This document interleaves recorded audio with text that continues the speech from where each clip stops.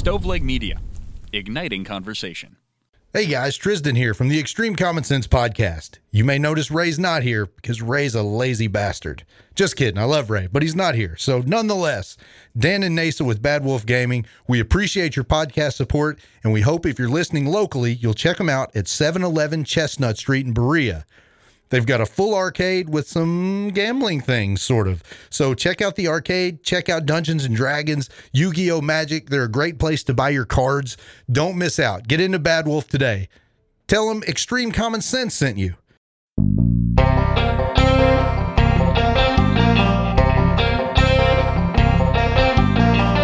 I'm Trizdon. And I'm Ray.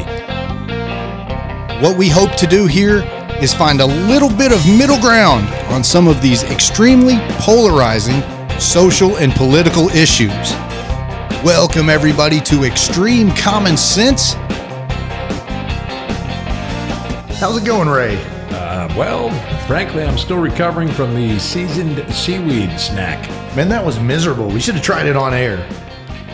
Well, I mean, here it is. How would you describe this damn thing? So, hello, this is Extreme Common Sense, and we're down at Dan's Bad Wolf studio, and he just stocked up on a bunch of snacks. So, you know, I'm an adventurous guy, so I bought this Kim Nori seasoned seaweed snack. It's got 20 calories, and it's a little container, and they're... What would you say that looks like? That's the texture of, I would say, if you've ever done the Listerine breath strip. That's it. Like if you the one that melts on your tongue. That's exactly what it is, yeah, except but that bigger. It's 2 inches by 2 inches, and it's green like seaweed. That looks like 4 inches to me. And I've said to Trizdon, is it good for you? He goes, anything that tastes that bad has to be good for you. I mean, you couldn't stomach it. No, I mean, I did eat the first little one, and then I said wow. no immediately. That's rough. And you know, like we work together. I like you can eat almost anything. That's really fishy. It tastes like it's like if somebody just there was a dead fish floating and someone like freeze dried it and then like cut it in really small strips. That's what it tastes like. Wow, that's wow, that's interesting. It's really bad. And so you're on your own. If you see seasoned seaweed snack, just try it. Unless they want to sponsor, and then we'll eat some every week happily. But until then, that shit is bad. That tastes really bad. So other than that, I'm okay. You? Yeah, man. Other than should have gone for the chocolate. He's got chocolate out there too. Look like ding dongs and cupcakes. Yeah, I go for the seaweed. It does look a lot better.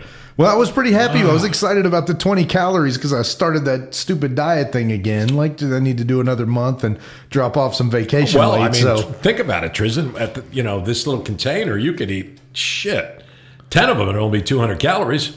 Yeah, it's literally 10 containers. Go ahead. You want me to buy them for you? I They're tell just you a buck a piece. And just to know that I'm turning it down is a pretty big deal, I would say. Maybe you could like put it in with some vegetables. That's interesting. Horrible. So I think come to Bad Wolf, but don't come for the seaweed snacks. Come for anything else. Dan liked it. Yeah, he said he did. Yeah. Fascinating. Yeah, wow. And I like fish. I'm a seafood guy. But yeah, me too. I don't like that's freeze dried bluegill. Yeah, I pass. Freeze dried bluegill. That tastes not good. And now the only ingredients. Let me read the ingredients. So again, back to the health. Oh no glass. I apologize. So it's not just seaweed. It's organic seaweed. Oh, even better. Is it Atlantic, Pacific, and organic? What the fuck is organic? Isn't all right? So organic seaweed, organic sunflower oil, and sea salt. Certainly sounds like it's good. I mean, it's only 3 ingredients of disgusting. I'll tell you. I'll give you one guess at the state in which manufactures it. I'll guess New Jersey. No. Well, it could because we are, an ocean state or down the shore. No, it's California. Who else would manufacture seaweed? That's a very California thing to produce. California thing. That's fair. So do we have any? Who is it? Oh, should we try it, man? Sure. Hello? Hi. Hi, this is Lynette with the Medicare Department of Healthcare Benefits. How are you today? Are you recording, Lynette? She is. I'm calling because the updated plan for Medicare has been released, and it may give you some better access to things like dental, vision, do they think I'm old? Over-the-counter benefits. They must. Think that's I'm old, insulting. Man. That sucks. It is insulting. I guess I did an update on my phone yesterday, but I think it's working. I'll tell you what I'll do. Aaron pays us a lot of money for this type of quality content. I'm proud of this. I said I'd take one on the air, but yeah, those recordings, man, that's bizarre. Because if you notice, they'll say, "Hello, how are you?" Just like it's well recorded. So you go, "Hey, I'm okay," and then they just continue down with their shtick. And then I get the ones now that you answer the phone, "Hello," you know it's spam. But then there's like a 5-second click where they're like rushing to get a live human to you. That's exactly right. Yeah. Or they've got so many phone calls going, they're trying to get back to the one they made. Yeah. I have fun. I'm like the one person out of 1,000 that sometimes enjoys them because I have fun with people. Yes. The car warranty, sometimes. Yeah. I got this guy all the way to what car is it? And I told him a 1929 Model A or something. He's like, oh, I do not think we can do that, sir. Oh, no. Oh, wait, I can't do that. And we've been canceled. I can't. and you don't get the car warranty either. Do we have a topic? The worst of both worlds. You know what? I wrote down a whole bunch of junk here, but I tell you what, I can read you my list of topics, and you can pick what you want to talk about. Can I just say, this is a show where we literally, sometimes we chat the night before. We haven't spoken a word, so I'm sure it'll be reflective in the show, but hell, we'll have some fun. I will say this, it's a beautiful April day. Oh, my gosh. In February, yes, which is nice. Last day of February. We can give it away. What the hell? Sure. It's the last day of February. Yeah, it's nice. And tomorrow's going to set records for warmth. Yesterday set a record, 74. Yesterday and tomorrow. And tomorrow's going to set a record. Yeah. It's a little crazy. Everything's blooming. Now we'll get a freeze in the middle of March. It'll all be gone. It'll cut spring. Yeah. I mean, there's literally been no winter other than a couple of days at Christmas. Yeah, and you know what? And we tend to lean pretty left politically. Not pretty left, but certainly middle left. But man, I love global warming. Screw winter. Like if we get, I don't care about the polar ice caps. Let's just have it 70 in January. I get it. You use nothing but aerosol cans. Obviously being facetious, but yeah. Spray them in the air. All right, so a couple things I wrote down we could talk about. I was curious of your thoughts. The Ukrainian war with Russia, it seems to be becoming a little bit political in that it seems like the far right tends to side a little bit more with Putin, and I wonder how the war would be if Trump was president, if we would be this supportive. Still trying to get this fucking seaweed taste out of it. It's gross, man. I can't even look at it. My mouth just tastes like I ate a bowl of rotten fish. I wonder how it does for your breath. It is exactly the polar opposite of the Listerine. Oh, my God. See, your breath would just... In my mind, I thought like a nice salty, little crunch. But man, that is pretty gross. And looking at it, you like these? Ooh, we can give them to him on the way out. He's more than welcome to mine. Yeah, it is. We're a year in now, and it's getting politicized. I mean, Tucker Carlson politicized it from the jump. I mean, basically referring to Putin as a genius and Zelensky as a criminal. Yeah. I mean, and he really hasn't backed off much from that. True. Which is, it's fascinating because, I mean, I think, and, you do kind of blindly assume that the government's doing the right thing and we're stopping this spread of, I don't know what, Russian values, communism. Totalitarianism. Sure. And again, I think the ultimate concern is, that if Russia gets Ukraine back, then China will see that as a green light to get Taiwan back. It's been a hell of a slog for Russia, though. I don't think they thought a year out they'd still be fighting and having to fight this hard. Apparently, now, again, you see these things, and I'm not telling you that this was double-sourced or anything, but I read somewhere, Trizdon, that fully 40% of Russian soldiers have suffered death, have suffered a casualty, have died. In the news today, they said, or maybe it was yesterday, as you're hearing this, maybe a week or two ago, that they have already surmounted more casualties than any war since World War II? Well, I was going to say, at the height of World War II, American casualties at the highest, like the brutal fighting in the Pacific, Battle of the Bulge, was 8%. So if you're losing, still going back to the seaweed, how's it smell? It smells horrible. I don't really smell much, but the taste. You've got COVID. Oy. But so, people in Russia have to be pissed. And if you're... they keep saying, the right does keep saying, my sister will text it all the time, my right-wing sister, about how, Afghanistan, the terrible withdrawal from Afghanistan led to Putin going into, but they never talk about how it's really been a slog for Putin. It's not like they rolled in and took Kiev. Which they thought, yeah. Which they thought they were going to do. Right. Now they're on the outskirts. They're losing some of the battles. The Ukrainians are... really holding their own, if not actually reclaiming territory. So if you're the premier of China and you look and go, wonder if Taiwan's going to get that same kind of support. Taiwan's got a pretty good defense. Now they're tiny compared to China. Sure. But, it's not just roll in unless you want to just drop a nuke, and who's going to do that? And even if you drop a nuke, you're not necessarily, so I don't know. Yeah, there's a lot. It's a long slog there. But it certainly felt like, too, taking it back to Trump, that it felt like Trump was pretty darn pro-Putin. So, I mean, right. Is he enabling this war the way that a Joe Biden administration has, or is it, we don't care, let them have it, we want them to take whatever? Oh, was that your question? Yeah, where Trump ultimately is? Of course, the right-wingers will tell you if Trump were in, he was such a powerful guy that Putin would have never done anything. But that's an interesting question. If he would have rolled into Ukraine, just let him have it. Very possibly. Yeah. I mean, So pretty fascinating. I just thought it was. But I do know Uncle Joe got some loud shout-outs out of his trip over there. And what a pair of balls to go there. Man, right? I've got that on the list, too. Of a war, yeah. Yeah, that's not probably an easy thing to coordinate, a U.S. president going by train. 10-hour train ride. Poland. And to Biden's credit, I mean, again, you have to give credit where it's due. We certainly give some to Trump when it's due. That, like you said, that takes a lot of balls. That's not the safest thing for him to do, even as cautiously as I'm sure that was done. No American president has done anything like that, like since World War I or something. I read. Pretty ballsy. So, man, good for him. As a Democrat, you certainly have to be proud of that. I mean, I think you're seeing the Fox News polarization of, well, Donald Trump went to Ohio in America, and we should focus only on in the lower 48 and. So, I mean, I don't know. What do you think of that argument that he should be more focused on? I think you should give him credit, even if it's begrudging. That was a pretty ballsy move in the middle of a war to be hand in hand with Zelensky in the middle of the Ukrainian capital. I mean, that's a ballsy move. I thought so too, man. I don't know how you can't square it that way. I mean, I think you're grasping for straws if you're picking on him for it. Well, it does, and it feels like one of those situations where you're the 30% closest to the base of Republicans that's never going to find anything positive to say. So you're not anywhere near somebody that can just think objectively and say, yeah, that was pretty ballsy. Right. And I don't like his policy, but... And that's what they used to say about hard left Democrats and Trump, that he could cure cancer, and they'd say, yeah, but he didn't cure heart disease. And, I'm sure to some degree all of that is true, but at some point you have to give some credit, I mean...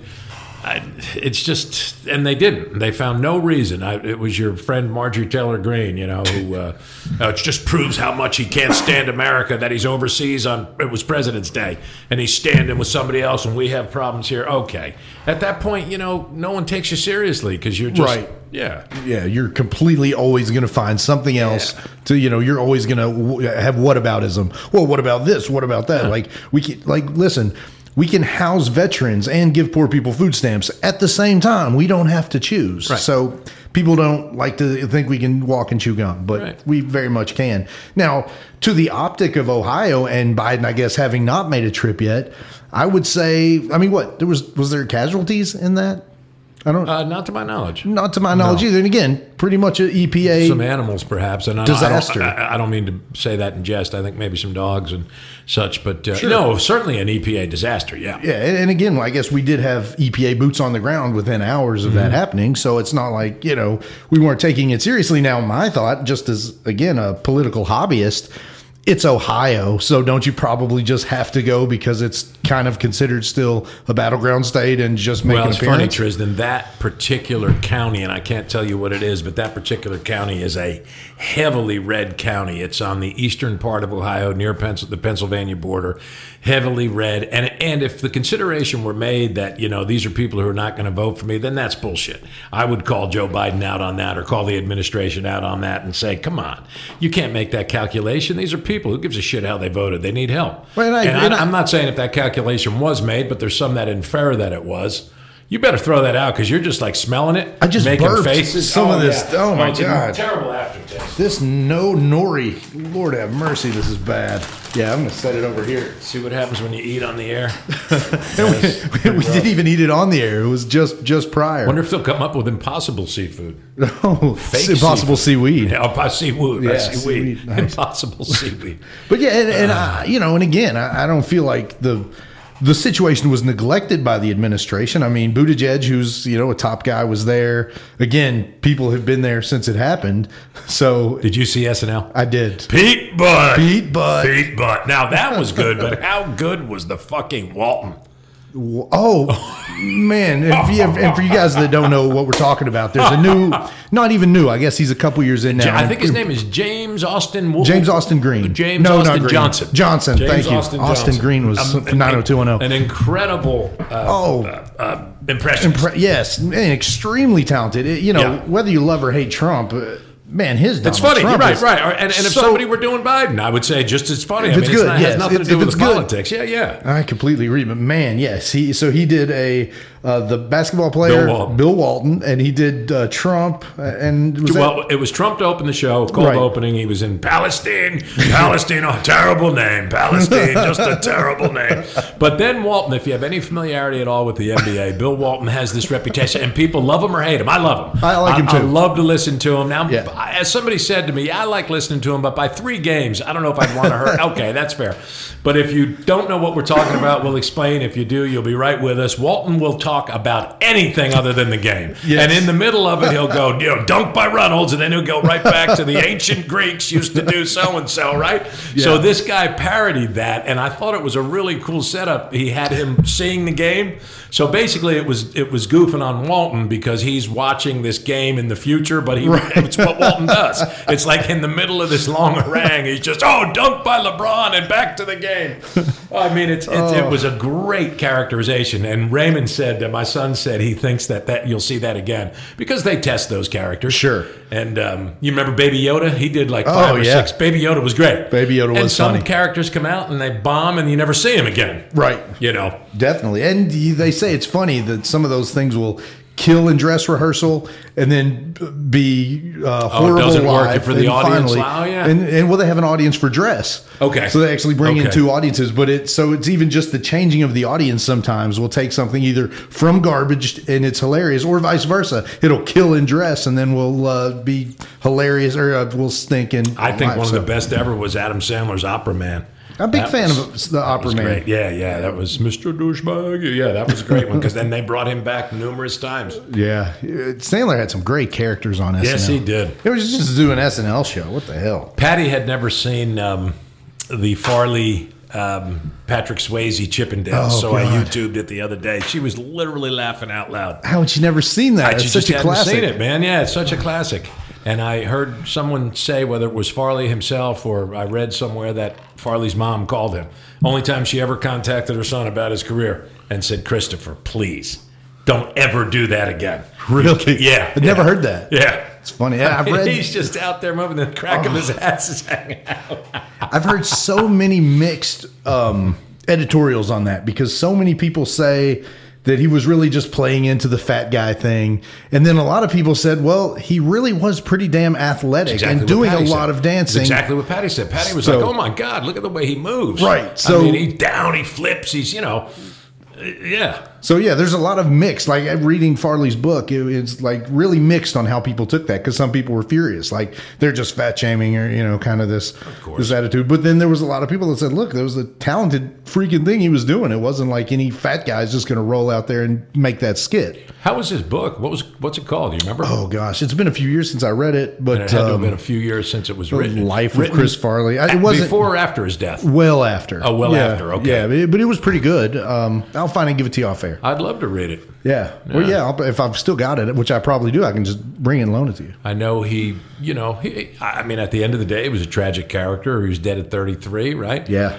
Drug use. I saw him, Trizdon, on Bill Maher's show back, the old Politically Incorrect, before 9/11, because he died in 96 or 7, I think. Yeah, there you go. And honest to goodness, it was about 6 months before his death, and he was just sweating. He had gotten really big, and he was just sweating like a pig. And, Maher was like, Chris, you okay? And I'm thinking to myself, man, this dude's got to be on something.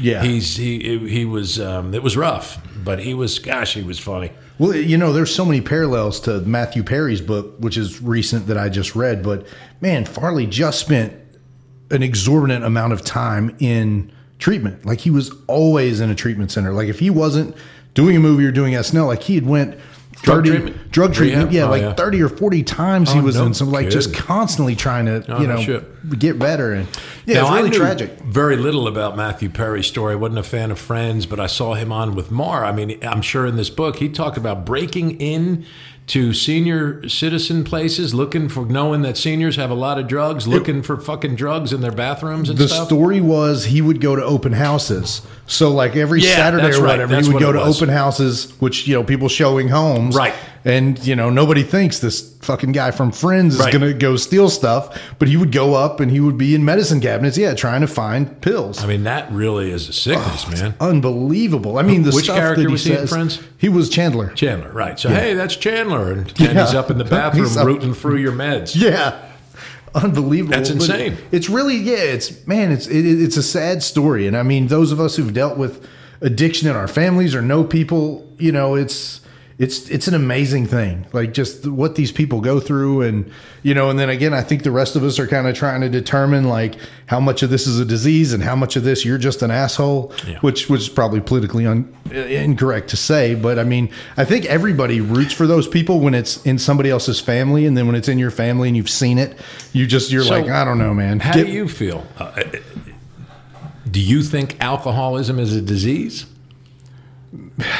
I think it's easy to say either way, because I think if you're not an alcoholic, it's easy to say it just doesn't affect me like that, so I'm fine. But I think, alcohol or anything really probably mixed with severe trauma, alcohol trauma, PTSD from the military. Yeah, man, I think you definitely become dependent, and I think that would make it a disease. Okay. So now again, we all see people that we just see making bad decisions, and it breaks our heart, and we just want to just shake them, and you feel like they could do better, and but until you've walked in somebody's shoes, very true. And I've learned that over time. Like, man, just because my experience is one thing does not mean that's somebody else's experience. My only counter, and it's not really a counter because I agree with everything you just said, is I think that there are addictive personality types. Maybe the world breaks into two types of people: addictive personality types, non-addictive. I've never been addicted to anything.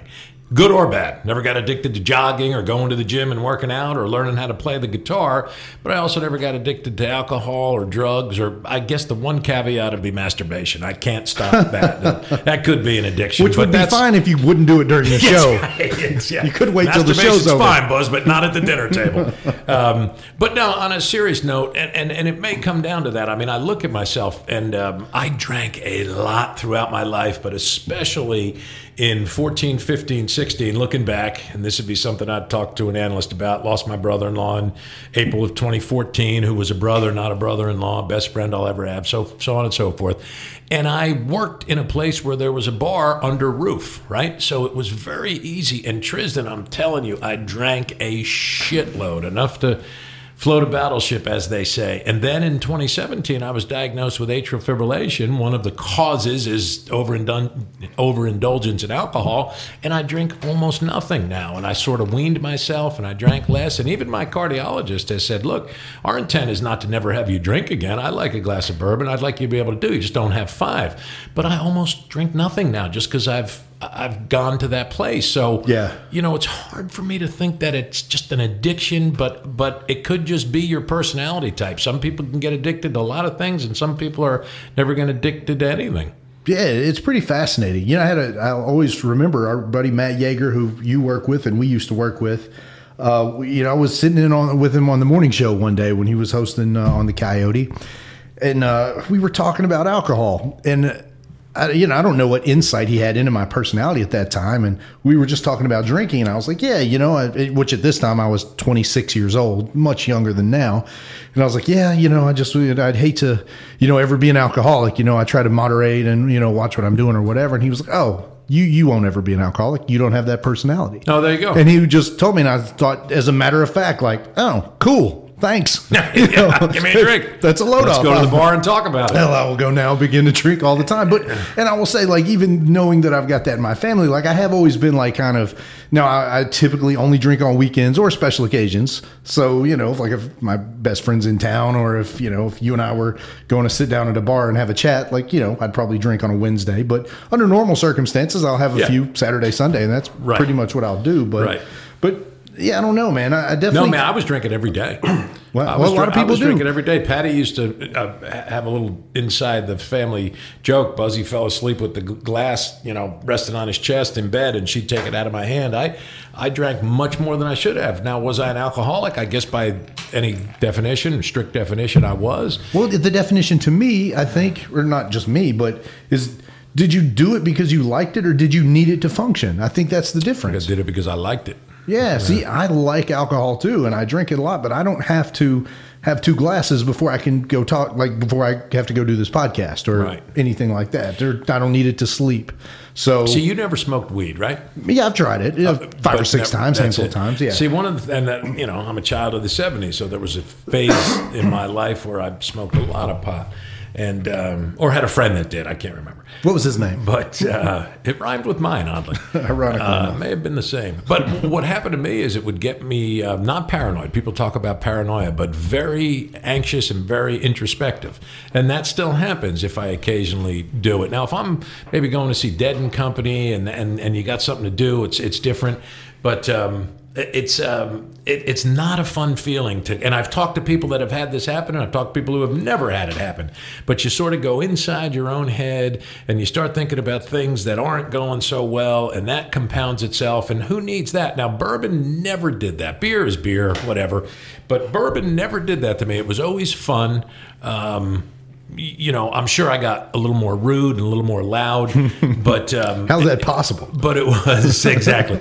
But it was. I'll tell you something funny about that. But it was. I always enjoyed that buzz. Weed sometimes would not treat me so well. It was a very, again, not paranoia, just an anxiousness that would just build on itself, and that's was fascinating. miserable. Miserable. Because you always hear that it's kind of the opposite, right? Like people use it for you hear that, but if you look at the science of it, your heart rate increases, your blood pressure increases. When Matt says that all the time, who is still, we never know who's listening to our show, and if we offend people, so be it. But we try to be pretty honest. Matt still is a guy in the 70s. He's still, I don't say he gets high every day, but he gets high a lot. Might be every day.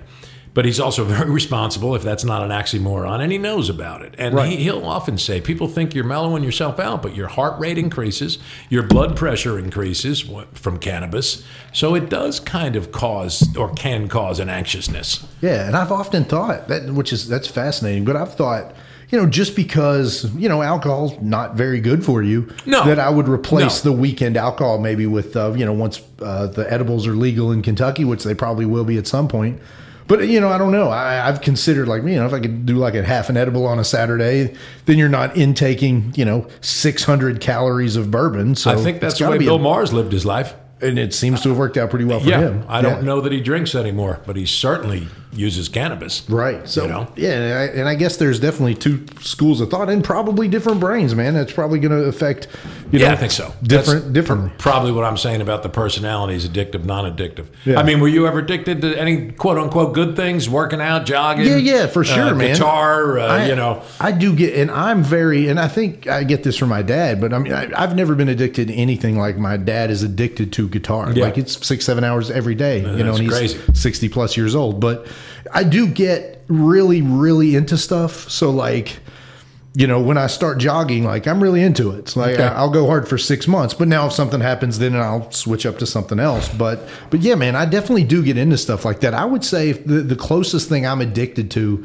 at the moment is food. Like it's, I've said this before, but I will probably spend the rest of my life always wanting to drop 20 pounds. I'll never be, you never just hit that point. And so it is, it's always tough. If, we left out of here a couple of weekends ago, and Dan had some pizza, and you were like, "That's right." It's tough not to say no to pizza. Like, if he'd had a joint, I'd have said, "Nah, I'm good." If he'd had a beer, I could have walked out. But I can't. That's funny, Trizdon. It's hard to walk away. But again, that'd be a good book title. Hard to say no to pizza. Hard to say no to pizza, and it's such a blurry line, right? Because you have to eat to survive. That's so right. That's all your instincts are eat the food. Absolutely right. So you can give up drinking cold turkey, which I didn't give it up cold turkey, but damn close. You can certainly give up smoking, give up nicotine cold turkey, you can give up caffeine cold cold turkey. Yeah. But you can't give up food cold turkey because you have to have it. You're Exactly. going to die Yeah. without it. You're not going to die without the other things. It may just be very difficult. Yeah. And that is the problem with food. There's no doubt about it. And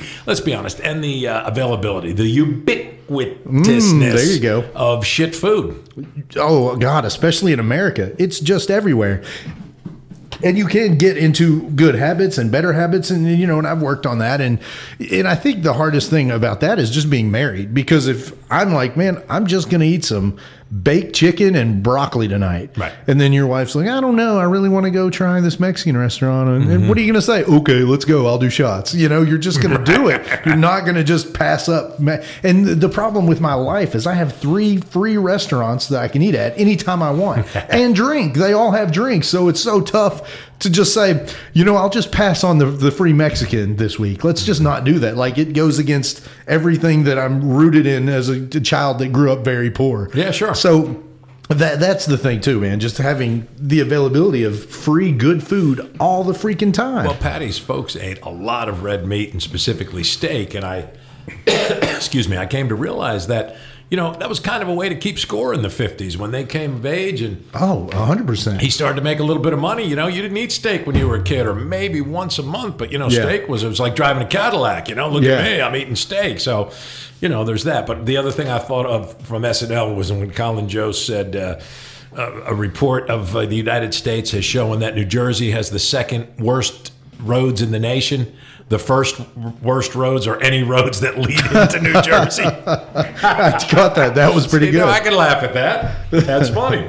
And somewhat good. true. Well, Jersey's funny because the Garden State Parkway is a beautiful road. Now, it's a road that they limit tractor trailers on. It's still tolled. You pay a toll. It's a really nice road. The Jersey Turnpike is just a death trap. It's got to be the most dangerous road in the country because every tractor trailer's on there. Yeah. I don't think they maintain a thing. Potholes the size of a fucking basket or, a sled. And Jesus. Yeah, those are 2 different roads. Well, and the funny thing too, like, we live, you went from a place that probably got most of the northeastern shit to, one of the states, Kentucky, that certainly gets a lot of the hillbilly shit. Well, it's funny. So my take on that, Trizdon, is every place gets typified by its worst qualities. So New Jersey is, to people who haven't been or have been once, it's a shithole. For the people that fly into Newark, and it's 7 miles to Manhattan. So you fly into Newark, you, back in the day, take a cab, now you Uber into Manhattan, and all you see is that 7-mile stretch in New Jersey. It is the asshole of the world. It's the refineries. It looks like shit. It's the opening of Sopranos. Yeah. When Tony drives through the meadows, the swamps, it's just fucking awful. Yeah. Nobody. And so they go, that state's a shithole. So that's what typifies Jersey. And there's spots that are beautiful, and it's, like any place, good and bad.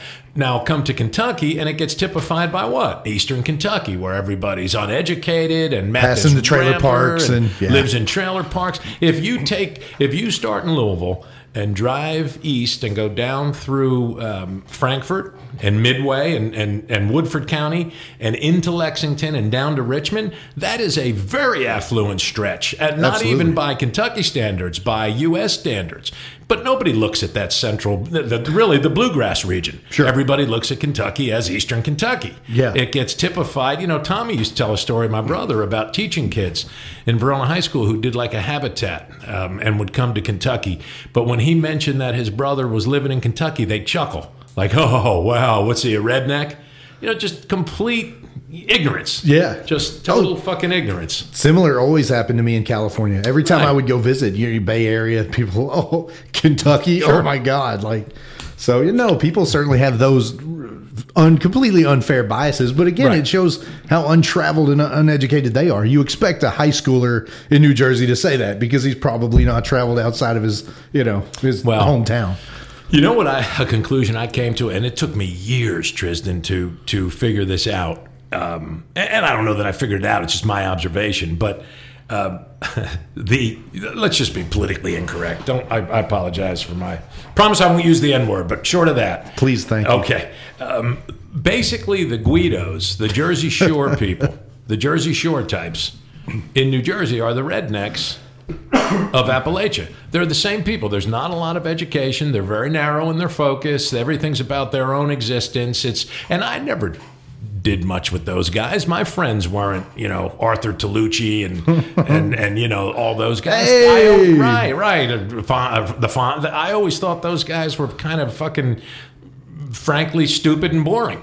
Sure. And as you would find some people here. So, I think there's idiots everywhere and there's bright people everywhere. And that's the bottom line. Yeah. It is fascinating how many people don't realize that just because of, be it media or social media or depictions. Depictions. There you go. Now, the only other caveat that I would add is this, Trizdon. And this may be unfair too, but again, I lived 28 years in Jersey and I'm here 30 plus now. So I get to talk about this with, I think, some bit of authority. Here's what I would say is a difference. So it has nothing to do with the intelligent people. Plenty of intelligent people in Kentucky, just like there's plenty of intelligent people in New Jersey. It's not about the people with high intellects, medium intellects. You know what one possible difference is? If you're a moron without a lot going for you in a place like Jersey, New York, sort of the flow of the society pulls you along a little bit. And this is where I might offend somebody.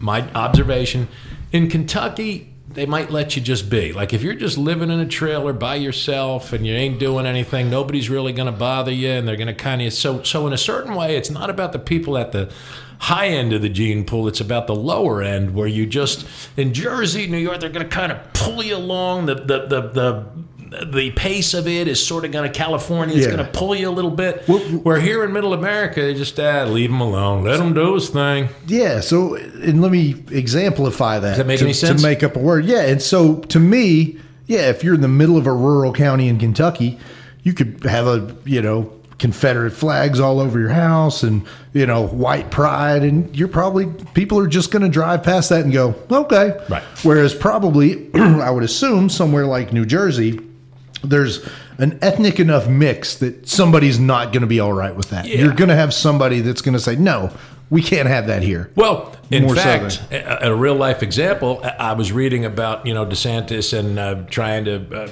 I wouldn't say eliminate, but trying to mold how they teach race, critical race, et cetera, cut it back, limit it, started. Phil Murphy, who's the governor of New Jersey, wants to increase CRT, wants to put more focus on black history, wants to make sure white kids know exactly what the history was. So that's a difference. That's a societal difference. That's fascinating. Right. Yeah. And I think, again, in my argument with all that, as we discussed a week or so ago, it's just let it be age appropriate. We shouldn't create a situation where we just pretend shit didn't happen. But to be fair, that's not to say in any way there's not people in New Jersey who are saying, I was going to do a Southern accent, which maybe when you get down to Cape May. But, hey, you guys, what are you doing there, Murphy? You don't need to be you don't need to be teaching that shit to our kids. There's plenty of people in Jersey like that. My brother still golfs with a lot of them. These 70s guys who are now 60 and 65, and they've done quite well, and they're all white, and they have all their white friends. They have no use for it. Sure. It's not just a Middle America thing, and which is what you always say. Anywhere you go, you're going to find. Marr talks about it. Yeah. Birmingham, Alabama is very progressive. Now, it may not be the rest of Alabama, but Birmingham is. Nashville, Tennessee, Very true. So anywhere you go, you're going to find pockets of, progressivism. Yeah, and while we're on the heels of some race and maybe being not politically correct, you want to talk about racist Dilbert? Oh yeah, man, Adams, Scott Adams. Is that it? Yeah. Well, tell me what you know, because it's hard to depict. He basically said white people need to disassociate themselves from black people. That essentially was it, and I guess that was based on a poll that showed black people agreed with the comment, it's not okay to be white, by around 50%. Like around 50% of black people polled in a Rasmussen poll said they agreed that it is not okay to be white. Okay. And so he was taking issue, I guess, with that. Now, should I have spent an hour researching this a little better? Yes, but I didn't. So from what I saw, that's what he was basically saying. Well, if they don't like me, I don't like them, right? Was essentially kind of how he looked at it. And if they don't like white people, if they don't think it's okay to exist as a white person, I don't need to be around black people. But again, I think to me, you're taking a poll. Now, maybe there's some bias. I'm sure there's some bias that everybody has that they're not going to come and talk about, that they may admit to on a poll. But look, we're probably around black folks every day or two. Like I don't know that that's a very common theme, right, among most black folks that they think it's not okay to exist as a white person. Darn it. All right, now I've lost my train of thought. Racist Dilbert. I thought there was something more he said too, though, that he said maybe it's time to end set-asides, that set-asides only cause friction. So if you truly want equality, then you got to just be equal. And, and we had that conversation last week. Do you want to do away with history? Do you want to pretend things didn't happen? But now it is 2023, 21st century. Is it time to just say, okay, everybody's going to treat it equally? But you know what, Trizdon? It may be that you're just never going to treat everybody equally. Because as long as humans are humans, they're going to bring their biases and their stereotypes, and that's almost impossible to combat. Yeah, I don't know. I think we are getting to the point where you like to think as a society we're much more open to treating everybody equally than, we were 20, 30, 40 years ago. So again, I think the problem is that Republicans want to pretend there's no such thing as racism, and Democrats want to overcompensate for everything. Yeah, I think that's right. And so there just needs to be a common sense middle ground where Republicans can admit, okay, slavery was pretty goddamn bad, and things that just happened 40 and 50 years ago where, folks were being killed and hung and lynched, that does still have reverberations Bart, today. They said you was hung, and they was right, baby. But yes, there's a center there that most people don't want to find. But I've been pretty open about my own life, which is, and I've repeated this, but to me it bears repeating. I was raised 35, maybe 40 miles from Manhattan, New York, one of the most integrated places on the planet, literally. And I would say the most integrated place in the United States for sure.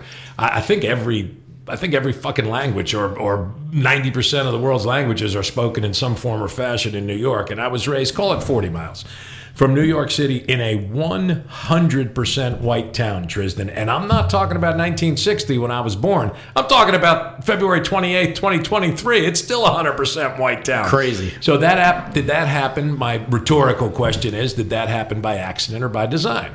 Design. Of course. Yeah. So yes, I have prejudice. Yes, I am biased. Another way to say that is racist. I'll take bias and prejudice because it's not as vicious a word as racist. But am I a racist? Of course I am. Look at how I was raised, meaning that I judge on skin color. So knowing that, all I can do is attempt to push that down, fight it, and meet my black brother with equality and say, hey, what's happening in your world? Here's what's happening in mine. See what kind of a person he is. While keeping in the back of my mind, you can't judge. You got to fight every fiber of your being because you were raised in a way to think they are other. Sure. They are other. They are not part of Pumpkin Plains white society. They are other. Now, for people who don't take that leap, they remain other. And there's a lot of that. And I just love that. And I always think I can't credit you enough, I think, because most people, it's very hard for folks to admit their biases and admit, hey, I was raised in a certain way that makes me think a certain way. Most people, I just think, aren't that introspective. They just think eat, sleep, sex, work, and they just go. So, I mean, yes, to admit, look, we all certainly have these types of biases. And you know what, Trizdon? That's probably where that term that's so overused and abused of woke comes from. I think black folks would hear something like this, assuming I'm not full of shit, which I hope I'm not, and they would say, oh, he's kind of woke. He sort of gets it. Right. It was a negative. Now, I'm sorry, it was a positive. Now it's become a negative. Yeah, it's almost, yes, it's better to admit your own biases than to pretend you'd have none. Right? To say, at least I'm open to show me where I'm wrong. Right. Like, and let's work on it. Let's talk about it. Let's have a conversation. Sure, because if I had this conversation with an African-American individual, I think they would say, oh, okay, I get that. Because I always frame it in the context of New York, because everybody knows what New York is. Go in there. You and I are a minority. It's an amazing place. And again, I'm 40 miles in a 100% white town. I mean, that's fucked up. It's crazy. Yeah, it's fucked up. Yeah. So, but again, good on you for being able to say that. And I think more people do. And to the point of our Republican friends, sometimes it's not very safe to come out and have that conversation and say, look, I do have some prejudices that I need to work on, and I would like to discuss that with folks that don't look like me and figure out how I can be better and how I'm saying the wrong thing. Because, man, I see a lot of media where, you get a little of that content and the people in that content are just saying, oh, no, we're not talking about that with you. I'm always pro good conversation for people trying to improve. Why not? Why should you not want people to figure it out and improve? Because when you shut that door and say, oh, you're a racist asshole, we have no room for you, then nothing gets better. That's right. Well, they hate me, so I hate them back. And that's whatever. So back to Dilbert, it's almost a little bit of that. Yeah. It's kind of the approach that he took. Now, he's a very successful 65-year-old man who has some FU money. So I don't even know why I said FU. He's got Dilbert money. All over. Yeah, he's got Dilbert money. But I still go back to Bill Bradley when he was the New Jersey senator running for president in 1988. And he asked that question. I never forgotten it. When's the last time you had a conversation about race with someone from another race? Yeah. A beautiful question. I bet you I've had less than 5 in my life. Really? Nate Haskins comes to mind. Dave Townsend, who was our guest here. Yeah. No, I haven't had very many lengthy, in-depth racial conversations with black guys or women. A handful in my life. I would love more. I just, I don't have a lot of exposure, Well, I have exposure, but I don't have a lot. I don't. There's not a lot of ends to say, let's talk about you being black and me being white. It's very rare that it's hard to do. Right? Yeah, there's not an easy segue into, hey man, let's talk about our races. My list of black friends is not long, and you're not really going to choose that conversation. Yeah, and if you're having a drink with a buddy at a bar, it's rare that you're going to, I always think there's a girl that I used to work with who was a lesbian, and she had the misfortune, and I had the fortune to have her give me a ride to Winchester one day for a broadcast. So you were talking. And I was very curious about her lifestyle. And I just think, and I think maybe by the end of it, it was kind of starting to get that eye roll thing. Yeah. But again, if you don't have these conversations, how are you ever going to educate people who don't understand? And how are we ever going to have, sometimes those conversations can be uncomfortable. And sometimes there's dumb white guys that they don't know. We don't know. So yes, having those conversations, I think, if they're done in a respectful way, they're only going to benefit society. Yeah, I would think so. And if you're speaking with a minority person and they've had enough of that conversation, then respect that too. Because I'm sure there's times where, there's especially if drinks involved. Let me tell you, look at this son of a asshole. It's the last thing I want to talk about. Right, agreed. But yeah, that's kind of, and I'm sure it took me a long time to realize all that, Trizdon. I'm sure I didn't, when I was a 25-year-old kid, I didn't have that kind of recognition, introspection. But I mean, to me, that's all you can do. You're just trying to be better, and I think as long as you can say you're doing that, that's the marquee of a human being. You're trying to grow and be a better version of yourself tomorrow than you were today. Yeah. Now, one thing, let me switch this up because I really wanted to touch on this, and I know we're getting a smidgen short on time here, but so it came out that the Fox News anchors were full of shit. They all knew that the Trump's rigged election narrative was false, and yet they kind of went along because they knew where they worked, and they kind of went with the status quo as opposed to saying, okay, that is bullshit. Now this came out in the Georgia, was it the Georgia? Yeah. Dominion. The Dominion voting. Dominion. Yes. And to Dominion's credit, perhaps not if you're a Fox News viewer, but they were offered a settlement, and Dominion said, no, it's really not about the money, cliche as that may sound. We feel as though we've got something we want to prove here. So they've gone forward, refused the settlement, and thereby put under oath Carlson and Hannity and others, and they had emails and such of them saying text messages. We know these people are full of shit, but it's doing well for ratings. We don't want the stock to drop. Yeah, that was literally a Hannity quote, right? Like a girl was fact checking, maybe it was Giuliani or somebody, and Hannity was saying, "What the fuck is she doing? She's going to kill the network by she's And man, how as a Fox News Republican, how do you go on? How can it's wrestling at this point? It's WWE wrestling, and it's scripted, and it's bullshit, and they're always going to be for their side. I don't know, that blows my mind, and I would lose a ton of respect for somebody. You probably don't know who that picture is, but it's Edward R. Murrow. Of course. Great. Okay. Yeah, I didn't recognize him that young, but yes. Yes. So here was a quote from him, and I think this was taken in World War II. To be persuasive, and I guess he's preaching to his brethren, and it's talking about the media. To be persuasive, we must be believable. To be believable, we must be credible. To be credible, we must be truthful. Not the Fox News slogan. Right. Man. But again, don't you And it's not the pick on Fox. MSNBC pushes the line too. Now, but okay, again, so that's a false equivalency too. Like, let's wait until it comes out that they're saying a bunch of shit about Obama that they knew was bullshit. Because to me, this is something that the Republicans and Fox and QAnon and all this bullshit, this is not exclusively Republican, but man, they're really starting to patent it. And I don't really want to argue because I agree with you on that. But I would say back to Dilbert, our buddy. Not Ben Stein, who's Ben Shapiro. Oh, yeah. That, 25 and 30-year-old lefties just despise this kid. Yeah, I'm not a big fan. He's a swarmy kind of privileged jackleg, but he's a bright kid. And he's it's fair. Certainly entitled, First Amendment. Of course. But he made the point that if Scott, I believe, Dilbert's creator. Sounds right. Had switched the words black and white, he'd get an editorial in the New York Times and invited to Joy Reid's program, because that's what Joy Reid spends her entire life doing, is talking about how white people treat black people like shit. And there's some truth in that.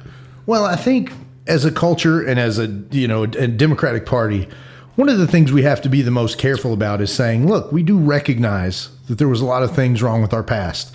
Now, that doesn't mean all white people were bad in the past. You don't have civil rights without white people standing up to fight with our black friends. Very true. So, I mean, you can't just put this blanket over white people, just like it's not good to stereotype anybody. So, to me, it's just a matter of we don't have to overcompensate to understand that there were a lot of foul things in the past. Like, we don't have to say, all right, let's all gang up with this white guild and talk about how shitty white people are for the rest of our lives. Look, we're okay. We're just humans trying to make it. Now, are there some assholes? Yes. We've got some really big assholes amongst us. So, but everybody kind of does. So you think then that's a bit of the fear of the folks who want to see CRT reined in, is that for young impressionable minds, they can walk away thinking, wow, white people are truly the devil, man. They are just out to get us, and that message comes across, when in fact you could teach history with a look towards the white people that helped the Freedom Riders, the white people that marched with Martin Luther King, a lot of priests, a lot of rabbis, often people with clergy, but other citizens as well, right? And that's a great point. And so, and it's not that we want to take the credit for, of course we're not saying that, but again, it's just stupid to stereotype as like white people were bad in the past or whatever. Yes, there was that, but there was good white people always fighting, for that next step for folks that didn't look like us. So I just think it's important to remember that, again, with equality comes the ability to look and judge people individually as opposed to based on race. That's where you need somebody like Cornel West or Jelani Cobb to come on and talk, because they're both brilliant men, and I would love their take on that. Where do you fit the quote unquote good white people in throughout history? Is there a way to, because you just said something that's really germane, which is you don't want them to hijack each movement. Frederick Douglass suffered a lot. It wasn't because white friends propped him up. He was willing to, but there are white people who would say, blacks never accomplish anything without our help. Well, and that's certainly not the point. I think the point is that, I think people have to come together for real improvement. And I think growth. That's right. So I just think it's very important to, we want to teach the past and we want to teach about slavery at a certain age and all these things. We do have to be careful to not demonize and villainize. So you've got third graders screaming at the white kid in class, what a dickhead, because your parents, whatever. It's funny, Trizdon, we could put it into a context of sports, which we each love and understand. And I will give myself a little bit of credit. There's Ray breaking his arm, patting himself on his back. I realized at a young age, when I say a young age, I'm not talking 8, but I'm going to say by the time I was 20, and because largely I lived with a father who, again, was he a racist? Yeah, I think largely a lot of white people have that bone. Was he a hater? No, he wasn't a hater, but he was of a generation. And the end zone celebrations used to bug him. Yeah. Because when Don Maynard caught a pass in the 60s or Raymond Berry, they handed the ball to the ref and they went off, right? And now comes the 70s, and it's largely African-American receivers. They go and they catch a ball, and they're dancing and jumping and spiking the ball. And I remember saying, yeah, but if you're a people who've been oppressed for 300 years and sports is an avenue to succeed, there's going to be a bit of look at me. I totally understood that. It's like this is a place where they've been allowed to succeed, or not allowed, but they have succeeded because, whatever reasons, largely probably a lot of it economic, right? And now it's look at me, and yes, I'm going to be in your face because I do want you. You kept me under your thumb so long. Now you're equal, and I'm going to. Okay, I get that. The celebrations were so. I guess that kind of goes back to. At its core, everything is political. That's sort of a political statement I'm making in a certain way. But I very Muhammad Ali always got that. Yeah, I think Ali, right. I think a lot of it could be traced back to Muhammad and that brashness and yeah. But he was going to let you know he was in the room. Yeah. Well, and again, and boy, there were some white people that did not like that. Still, man. My dad included. I know people to this day that, I'm not a big fan of Muhammad Ali. And, no, that was my father. Only call him Cassius Clay or whatever. Right. By the end, I'm going to call him Clay. His mama called him Clay. I'm going to call him Clay. But my dad, by the end of his life, had come around and realized that he was a pretty remarkable individual. But no, 100%, Trizdon. The animosity that was slung at that man, and God bless him, he just went on with his middle finger up and saying, hey, I'm here and you got to deal with me. Well, and even, if you want to switch that to sexism, to me, if Nancy Pelosi is Jeb Bush, which obviously doesn't work for several reasons, but if Nancy Pelosi is Jeb Bush, she doesn't take a quarter of the hate that people distributed to her during her time as Speaker of the House. Like, there are some biases and people, and again, to take that to the other side. And man, I'm not a fan of Marjorie Taylor Greene, but if she was a guy, she probably would take less shit. Probably. So, and even though she would still take shit because she says some outlandishly horrible stuff, but it would probably be substantially less. Yeah. So and AOC on our side, same thing. So what are we saying? It's good to be a white guy? It's fucking great. And quit whining about it. Fuck, it's fine. Well, we're all fine to be whoever we are. That is something that I've said for a long time. This fucking notion that my white skin is keeping me back. F you.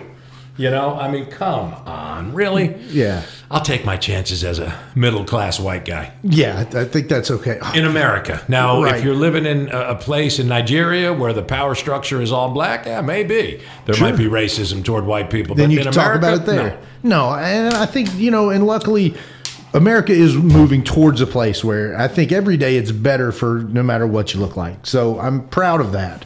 But yeah, I think the white grievance and this, my life's shitty because of reverse racism. Give me a break. Jesus. Yeah. That's a hard one to fathom. Yeah. Hey, what did I do with my book of jokes? Sad note, man. We got to talk about your neighbor. Saturday was the funeral. Oh, God, man. Yeah. So if you've listened to the last maybe couple shows, we talked about my neighbor who was kind of going through it and ended up in a bad four-wheeler wreck. Might as well retell the story briefly. Oh, yeah. So quickly, man, my neighbor had a dog that was that got lost, basically got loose from the yard and was gone, and was telling me about it. And I said, man, there's a neighborhood Facebook that we have, and I said, let me post this on Facebook. Man, I'll try to help you find the dog. Now, the backstory of that is the dog had bit me once, and so I wasn't a big fan of the dog. But of course, I love my neighbor, and as an animal lover, wanted the guy to find the dog. Plus, didn't want the dog to be loose running around. If he was close by, he might have bit somebody else. Right. So, but again, so I put it on Facebook, and somebody replies immediately with the dog had been run over, kind of on the backside of our subdivision. And so I got to be the bearer of bad news, tell my buddy that. And I mean, he just really, really, really was attached to this dog.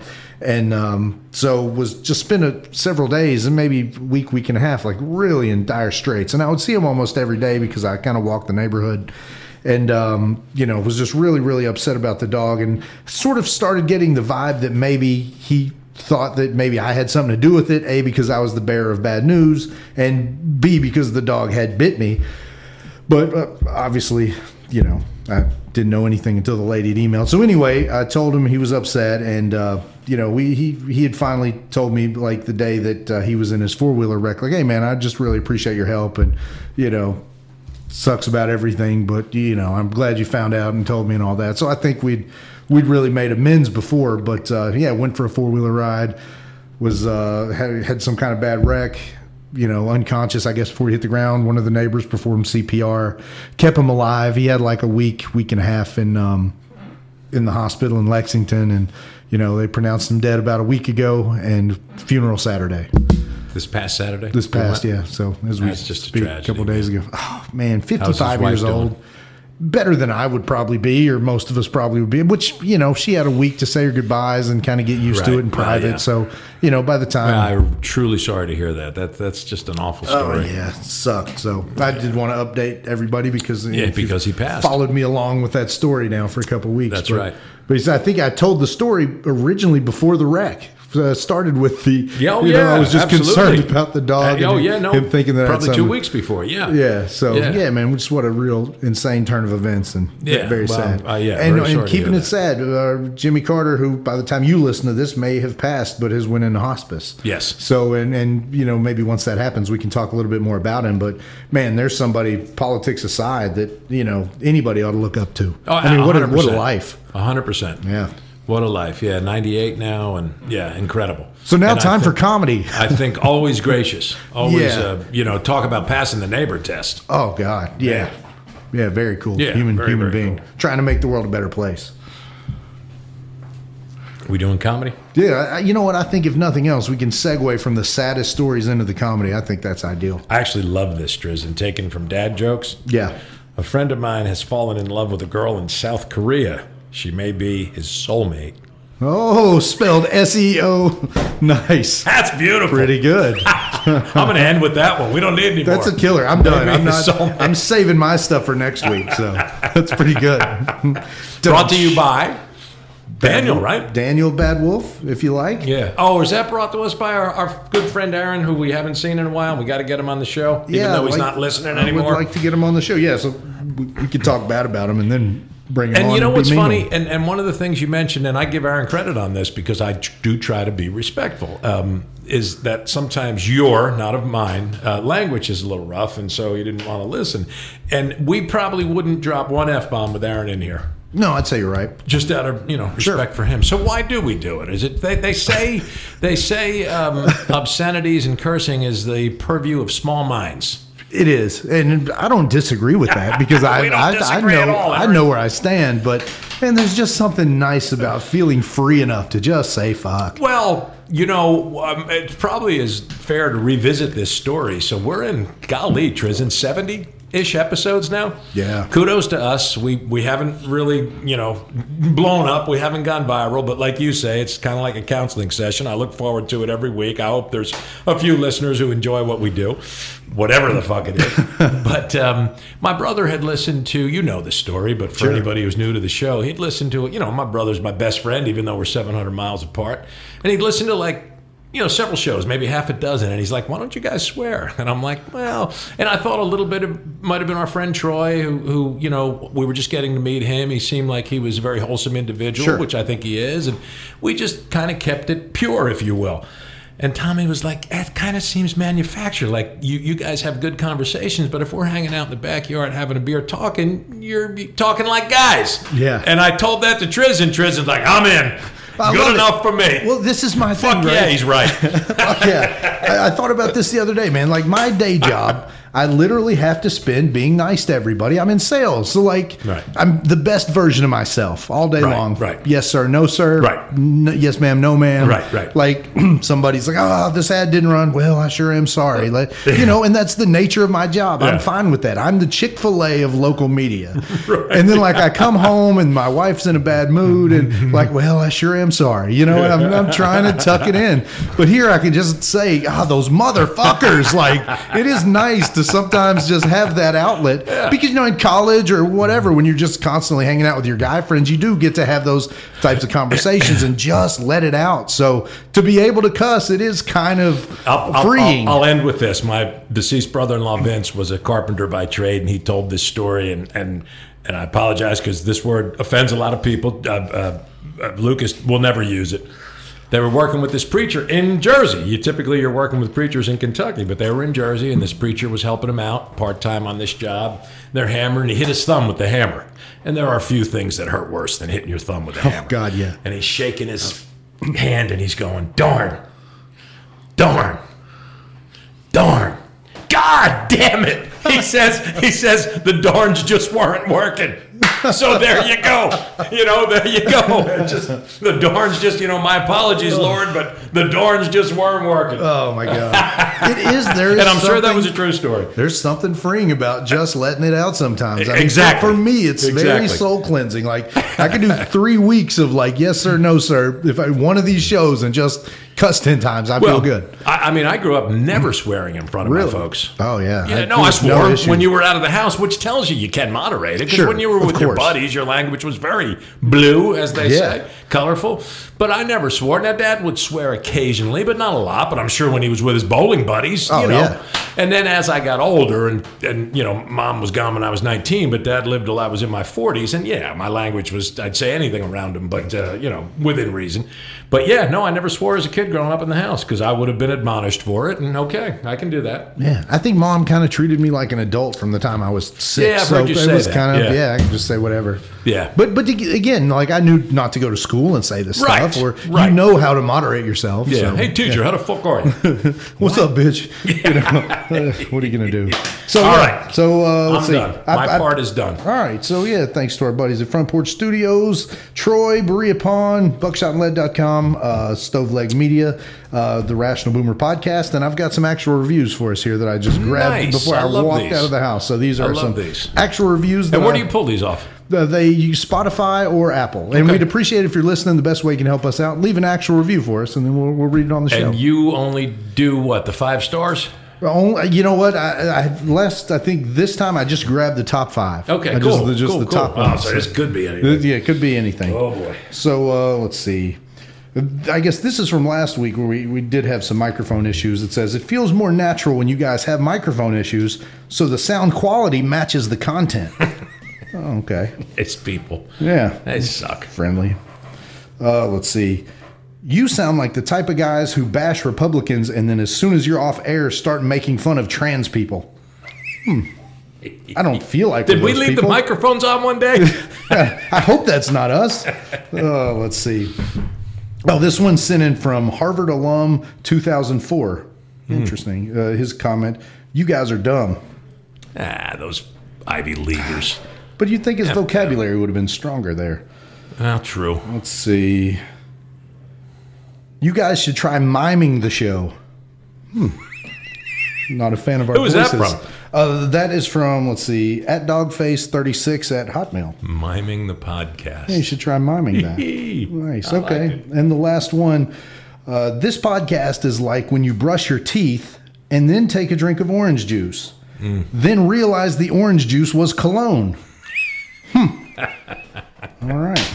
We do appreciate them, though. Yeah, good reviews. They are appreciated. They are good reviews. Hey, you want some seasoned seaweed before we leave? I'll tell you what, I think I'd rather us do the podcast naked than have another bite of that awful seaweed. Well, our windows here are pretty well covered up. All right, brother, that was fun. Hey, take care, Ray. And thanks to our listener. That's right, Todd. We appreciate you. Mark. Bye. Thanks for listening to Extreme Common Sense with Trizdon and Ray. We hope you had fun and look forward to taking on another topic next week.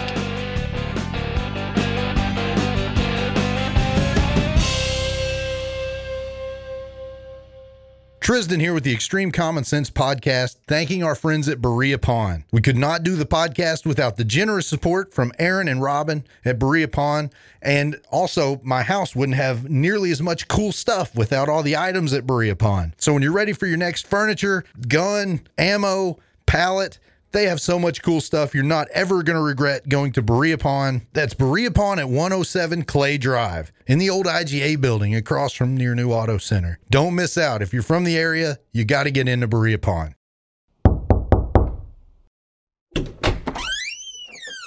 Hello.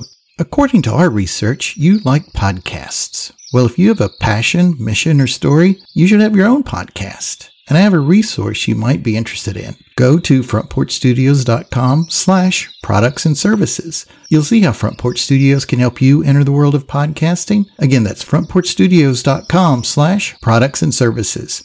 Thank you for your time. Goodbye.